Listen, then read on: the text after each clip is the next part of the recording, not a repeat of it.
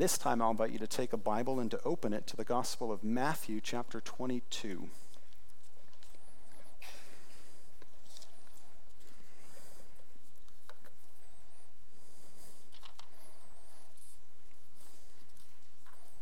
Matthew chapter 22, we're going to focus in on verse 39, but we'll read the paragraph that it comes from in verses 38 to 40. You'll find that on page 828 for you if you're using one of the Bibles provided in the pew. But we're beginning today a series that will continue all the way through the end of June through the second part of our mission statement, which is to love God, to care for all people, and to communicate His Word. So if you're interested to know what the text and the topic of the next few messages will be on Sundays, you just have to grab one of these at the Welcome Center. It's our membership covenant of what we commit. And under to care for all people, it reads, I commit to the inward journey of authentic community and loving accountability with one another, by loving my neighbor as myself, by walking in a manner worthy of the calling with all humility and gentleness and patience, bearing with one another in love, and eager to maintain the unity of the Spirit and the bond of peace, by using the varieties of gifts and service and activities of the Spirit for the common good, by restoring repentant believers in a spirit of gentleness, bearing one another's burdens, and so fulfilling the law of Christ, and by praying, interceding, and giving thanks for all people, especially for those in positions of leadership. I expect you to retain none of that for the moment as I read that. So I invite you to take one of these, but we're going to do a deep dive on each one of those sections in our membership covenant of what it is that we believe God calls His people to commit to. And so we will look at the scriptures over the next month to consider why we say that. And the first one of loving our neighbor as ourselves, we get from what is called the Great Commandment here in Matthew 22, beginning in verse 34. But when the Pharisees heard that He had silenced the Sadducees, they gathered together, and one of them, a lawyer, asked Him a question. Teacher, which is the great commandment in the law? And He said to him, You shall love the Lord your God with all your heart and with all your soul and with all your mind. This is the great and first commandment, and the second commandment is like it. You shall love your neighbor as yourself. On these two commandments depend all the law and the prophets. And so what we're focusing on is that second part where He said that we are to love our neighbor as ourselves. So this is Jesus responding to a question from someone saying, okay, I can't read the whole thing, so if you were to summarize it for me, if you were to tell me what's the most important thing, what's the greatest commandment that I should be paying attention to? And He gives a two-part answer, which we summarize as the great commandment. To love the Lord your God with all your heart, soul, and mind, and then to love your neighbor as yourself. And He says all of the scripture is summarized in these two statements. And so this is the great commandment, to love our neighbor as ourself. But if you still have your Bible open, Jesus says this during the last week of His life. He says it in response to a question, and He's actually gotten a series of questions that have been addressed to Him.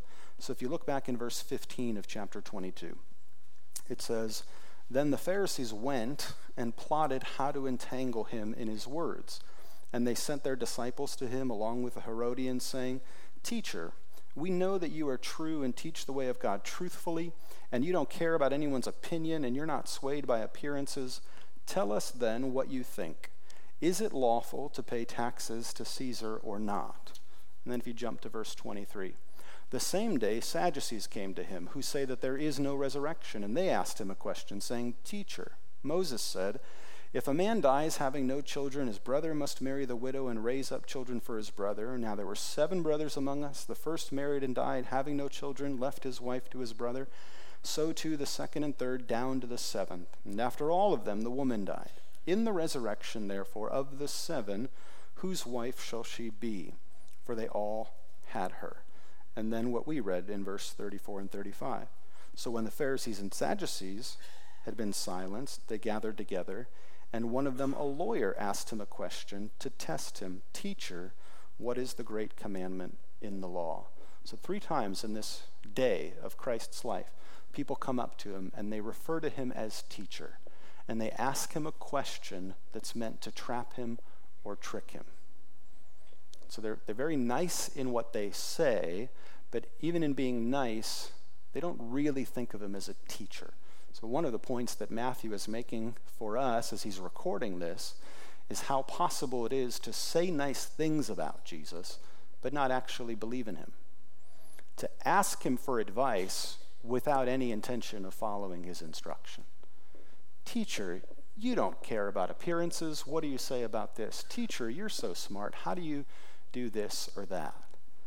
And we've experienced it in our ordinary life. There is a way to separate yourself from someone by being nice to them. So externally, it looks good and it sounds good, but you're trying to get out of the conversation as fast as you can. And that's kind of what's happening. Everyone looks dressed up, it's formal, the words are the right words, but at each turn, their hearts and their intentions are not correct. And so in this summary of the Great Commandment, we also have this great challenge, which is, do we really honor him with not only our words, but also our lives? For everyone on this day, they don't. They ask good questions, but they don't really care about the answer, and they don't submit to the teaching that he gives. I mean, I experienced this about 2 weeks ago. I walked into a place as I was trying to plan something related to an upcoming trip, and I realized within about 2 minutes I was talking to the wrong person. And we could spend the next hour together, and this just still would not end well. And so I was trying to I didn't want to be rude, and I didn't want to be mean, so I was trying to think, how do I get out of this? And so I was trying to think of all the nice things I could say to end the conversation. And so, oh, thank you so much. This is really helpful. I just have to show this to one other person, and then I'll be back. And it worked, and I did it. But in my mind, I was like, oh my goodness, how do I get out of here? How do I stop this? We're not going to make progress. I think I'm working with the wrong person to help me solve this problem. And so I was as kind as I could be in what I said, but my heart wasn't in the right place, and I needed to move on. And Jesus is looking at all these people, and he says, we all can do this. We can say the right things and look the right part. And if anything, people that are especially prone to this are religious people. People who go to church every week and say, oh yeah, no, I'll pray for you. Oh yeah, no, God's got this. They have words that are ready-made to offer up, but they might not actually pray for you, and they might not actually care about you. But because they've said the right thing and it sounds good to the ear, no one else might notice, except Christ was the one person who always noticed. He could read through people. He could see what was inside the heart, not just what was said on the mind. The answer that Christ gives here in the Great Commandment is not original to him. He is quoting back from the Old Testament. And so if you still have a Bible open, I invite you to go to the Gospel of Luke in chapter 10. And here we'll see a great example that Jesus offers. Because in a different situation, someone asks a similar question, Jesus puts it back to that person, and that person gives the same answer that Jesus gave. So this is on page 869, beginning in verse 25. Luke chapter 10, verse 25. And behold, a lawyer stood up to put him to the test, saying, Teacher, what shall I do to inherit eternal life? And he said to him, What is written in the law? How do you read it? And he answered, You shall love the Lord your God with all your heart, with all your soul, with all your strength, and with all your mind, and your neighbor as yourself. And so Jesus said to him, You have answered correctly. Do this and you will live. But he, desiring to justify himself, said to Jesus, And who is my neighbor? And Jesus replied, A man was going down from Jerusalem to Jericho, and he fell among robbers, who had stripped him and beat him and departed, leaving him half dead. Now by chance a priest was going down that road, and when he saw him, he passed by on the other side. So likewise a Levite, when he came to the place and saw him, passed by on the other side. But a Samaritan, as he journeyed, came to where he was, and when he saw him, he had compassion. He went to him and bound up his wounds, pouring on oil and wine, and then he set him on his own animal and brought him to an inn and took care of him. And the next day he took out 2 denarii and gave them to the innkeeper, saying, Take care of him, and whatever more you spend, I will repay you when I come back. Which of these 3 do you think proved to be a neighbor to the man who fell among the robbers? And he said, "The one who showed him mercy." And Jesus said to him, "You go and do likewise." This is commonly referred to as the parable of the Good Samaritan, but keeping with the theme of the Great Commandment and the Great Challenge, this is a great example that Christ offers. Someone asks, "What do I need to do to inherit life?" Christ says, "You tell me, what do you think?" Word for word, this lawyer can give the exact same answer that Jesus can. Love the Lord your God with all your heart, soul, and mind, and love your neighbor as yourself. So he knows what the right answer is. Now, to try to get out of it, poses the additional question, who is my neighbor? If this is what I'm supposed to do, and I'm supposed to be loving toward a neighbor, who is my neighbor? Who am I obligated to do this with?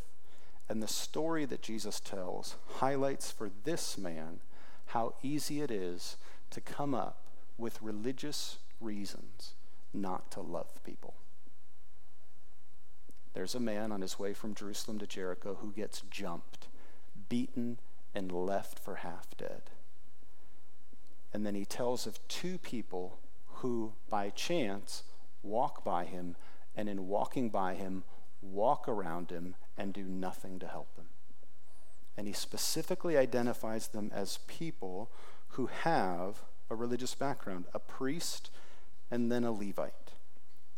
He doesn't go into great detail about why, but just simply acknowledges that they do nothing. If anything, they try to get away from the problem instead of loving this person. Then he highlights a Samaritan, someone for whom most all of the Jews would have thought of with a negative reputation, people that were not good enough for them, shouldn't be associated with them. And so he picks someone specifically of a different ethnic background that they would disdain and says, "You see these religious people who found a way out of this? Now comes this Samaritan business person coming by." And it says that he was moved with compassion. And here what Christ is highlighting for them is that when we think of questions of life and death and sin and not, sin is not simply doing things we know we shouldn't do. I had a coworker one time when I worked at a coffee shop who said to me he didn't believe he ever sinned. I was shocked. I was like, really? I've never met someone who would say that, that they've never sinned. I said, so I'm curious then, what to you is sin? He said, hurting people. And I don't hurt people. I said, okay, fair enough. So that's it? That's the only thing that would be sin? Yeah, so that's interesting because one of the things that the Bible says is that sin is not only not hurting people, but if you see something and you know you should do it and you don't do it, that's also sinful. And he kind of stopped and said, that's horrible. I said, what do you mean? He said, that means everyone would be a sinner. And I said, actually, yeah, that's the point. The Bible says that every one of us struggles with sin. We all sometimes do things we shouldn't do, but all of us also struggle at times to do the things we know we should do. And every one of us is in that boat. We get tired and exhausted. We helped one person and it burned us, so we don't help the other person. We have a ready-made excuse for why this maybe was deserved, and we move on and we ignore people that are right next to us. And so Christ is highlighting, and surely everyone listening would have said, they shouldn't have just walked by him. They shouldn't have done nothing.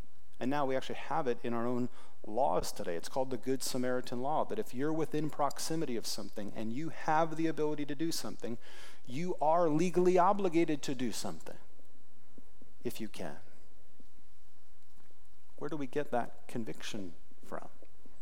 Christ is telling this story to drive that point home to this lawyer who's trying to ask him a trick question. But this Samaritan comes, and it says that he has compassion on him. And I found this a helpful summary.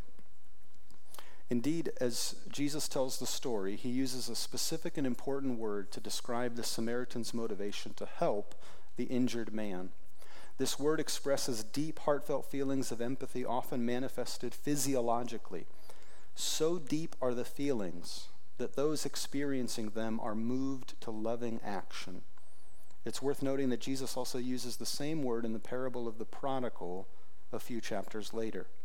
There, Jesus intentionally highlights that the father, seeing his son return home after squandering his inheritance, is not angry or bitter, but is moved by great empathy and generous love to help and care for his son. The word Jesus uses in Luke 10 and then in Luke 15 is translated into our modern English as compassion.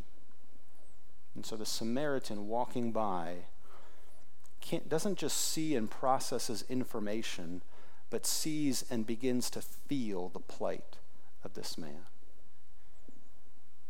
And then realizes he has to do something. He can't just say, I'm praying for you. He can't just say, I hope tomorrow's a better day, or I'll call someone else. The feelings are so deep that they have to manifest themselves in physical, tangible actions. And so that's the quote on the back of the handout for you if you received one on the way in. Neighborly love calls for truth, grace, and mercy to put on economic hands and feet. Neighborly love, caring for another person, you can't think about that apart from physical provision and generosity. As the Watkins and the Seppis asked for prayer as they love their children, it demands all of them from a physical standpoint. Love is not just singing a lullaby, it's not just offering a song, it is providing food, providing shelter, changing a diaper. All of that is the tangible expression of loving another person. And when you and I get to a vulnerable place and we need someone to do that, when someone does it for us, even if they don't use the words, we all know it comes from a place of love. You don't have to say it if someone starts washing your feet when you can't wash them yourself. If someone provides you an opportunity that you couldn't provide for yourself. Emotionally, you receive it as kindness and grace and love because it's more than words. And more often than not, when it's done, words aren't necessary. Jesus would tell another parable about people who say they do things and don't, and people who don't say it but do it. And he says, if you're going to choose between saying the right thing or do the right thing, do the right thing. It doesn't help anyone to say the right thing and do nothing. And so the commitment to love our neighbor as ourselves is to practically love them, to tangibly love them, to care about them as we would our own families. And so this man, not only in his compassion, takes the person and binds up his wounds, but then he puts him in at a hotel and tells the manager, whatever other bills are incurred in the future to care for this person, I'll come back and pay for it. He would have already distinguished himself by simply having compassion to notice him, to pick him up, and to get him there. So there's a huge contrast being drawn between initially the robbers who take what is not theirs from him, and now this Samaritan who gives what is his when no one else is making him and offers it as a gift. It's as big of a contrast as it gets. Those who steal from compared to the one who generously gives. He wouldn't have been a bad guy had he not done that. But when we read about it, when we see this great example set, it has a way of convicting us. So that even this lawyer at the end of it, again, gets the answer right when Christ says, so who do you think was a neighbor to this man who fell among the robbers? And he says, the one who showed him mercy. Who's the neighbor you'd want to live next to? Who's the neighbor you'd want to have as your coworker? Who's the neighbor that you would want to sit next to on a Sunday morning or out to eat on a Saturday night? Someone like this. Well, if this is what you want, and this is what I want, and whatever human heart wants and desires, why not go be that for other people? Go and do likewise. But then as we read on in our Gospels, we're again amazed, not just by the example in this fictional story of a Samaritan, but that Jesus, who tells this story and convicts the lawyer of what a neighbor is the one who would offer himself as a sacrifice for others. That God himself would move into our neighborhood, live among us, not just say words, not just offer platitudes, but come and live. And not just like this Samaritan, when we're down and beaten, offer us a place to stay. But when the push came to shove and someone needed to suffer, he said he would do it in our place. That he would become the half-dead man on the side of the road so that we could walk free. That's the greatest sacrifice. And that's part of this weekend, what we celebrate even as a nation, as we honor those not only who serve, we do honor everyone who serves in our armed services. But the difference between Memorial Day and Veterans Day is that on Memorial Day we are specifically honoring those who gave the sacrifice of their life in their service of this nation. And so while we honor them all the time, there is a sense in which we recognize a uniqueness to those who've given the greatest sacrifice, the ultimate sacrifice, that they didn't get to come back home from their time of service. And we get to enjoy what we're doing because someone else is not able to. And we all should be humbled by that. And we all should honor that. And when we read the rest of the Gospels, we find out that Christ becomes the one who would offer his life as a sacrifice for us. For the lawyer who's asking questions he has no intention of answering. For the Samaritan who's ostracized. For the man who fell among the robbers. That God ultimately has that type of compassion for us. Compassion that moves him to action on our behalf. And then we have this gift later in the New Testament in one of Paul's letters, and this is where we close. In Ephesians chapter 4, Paul, in just one verse, tells us what's possible when we really believe that Christ has become the greatest sacrifice for us. Look at Ephesians 4, verse 28. This is on page 978.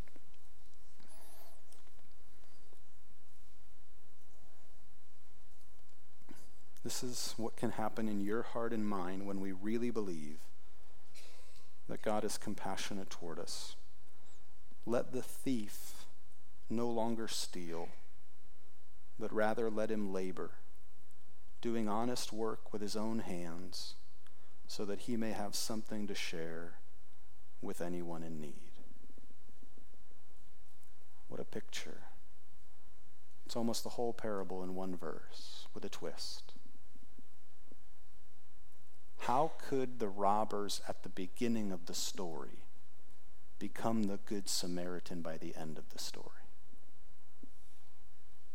Going from being the people who take what is not theirs, who work hard to earn and then generously and spontaneously and extravagantly give what is.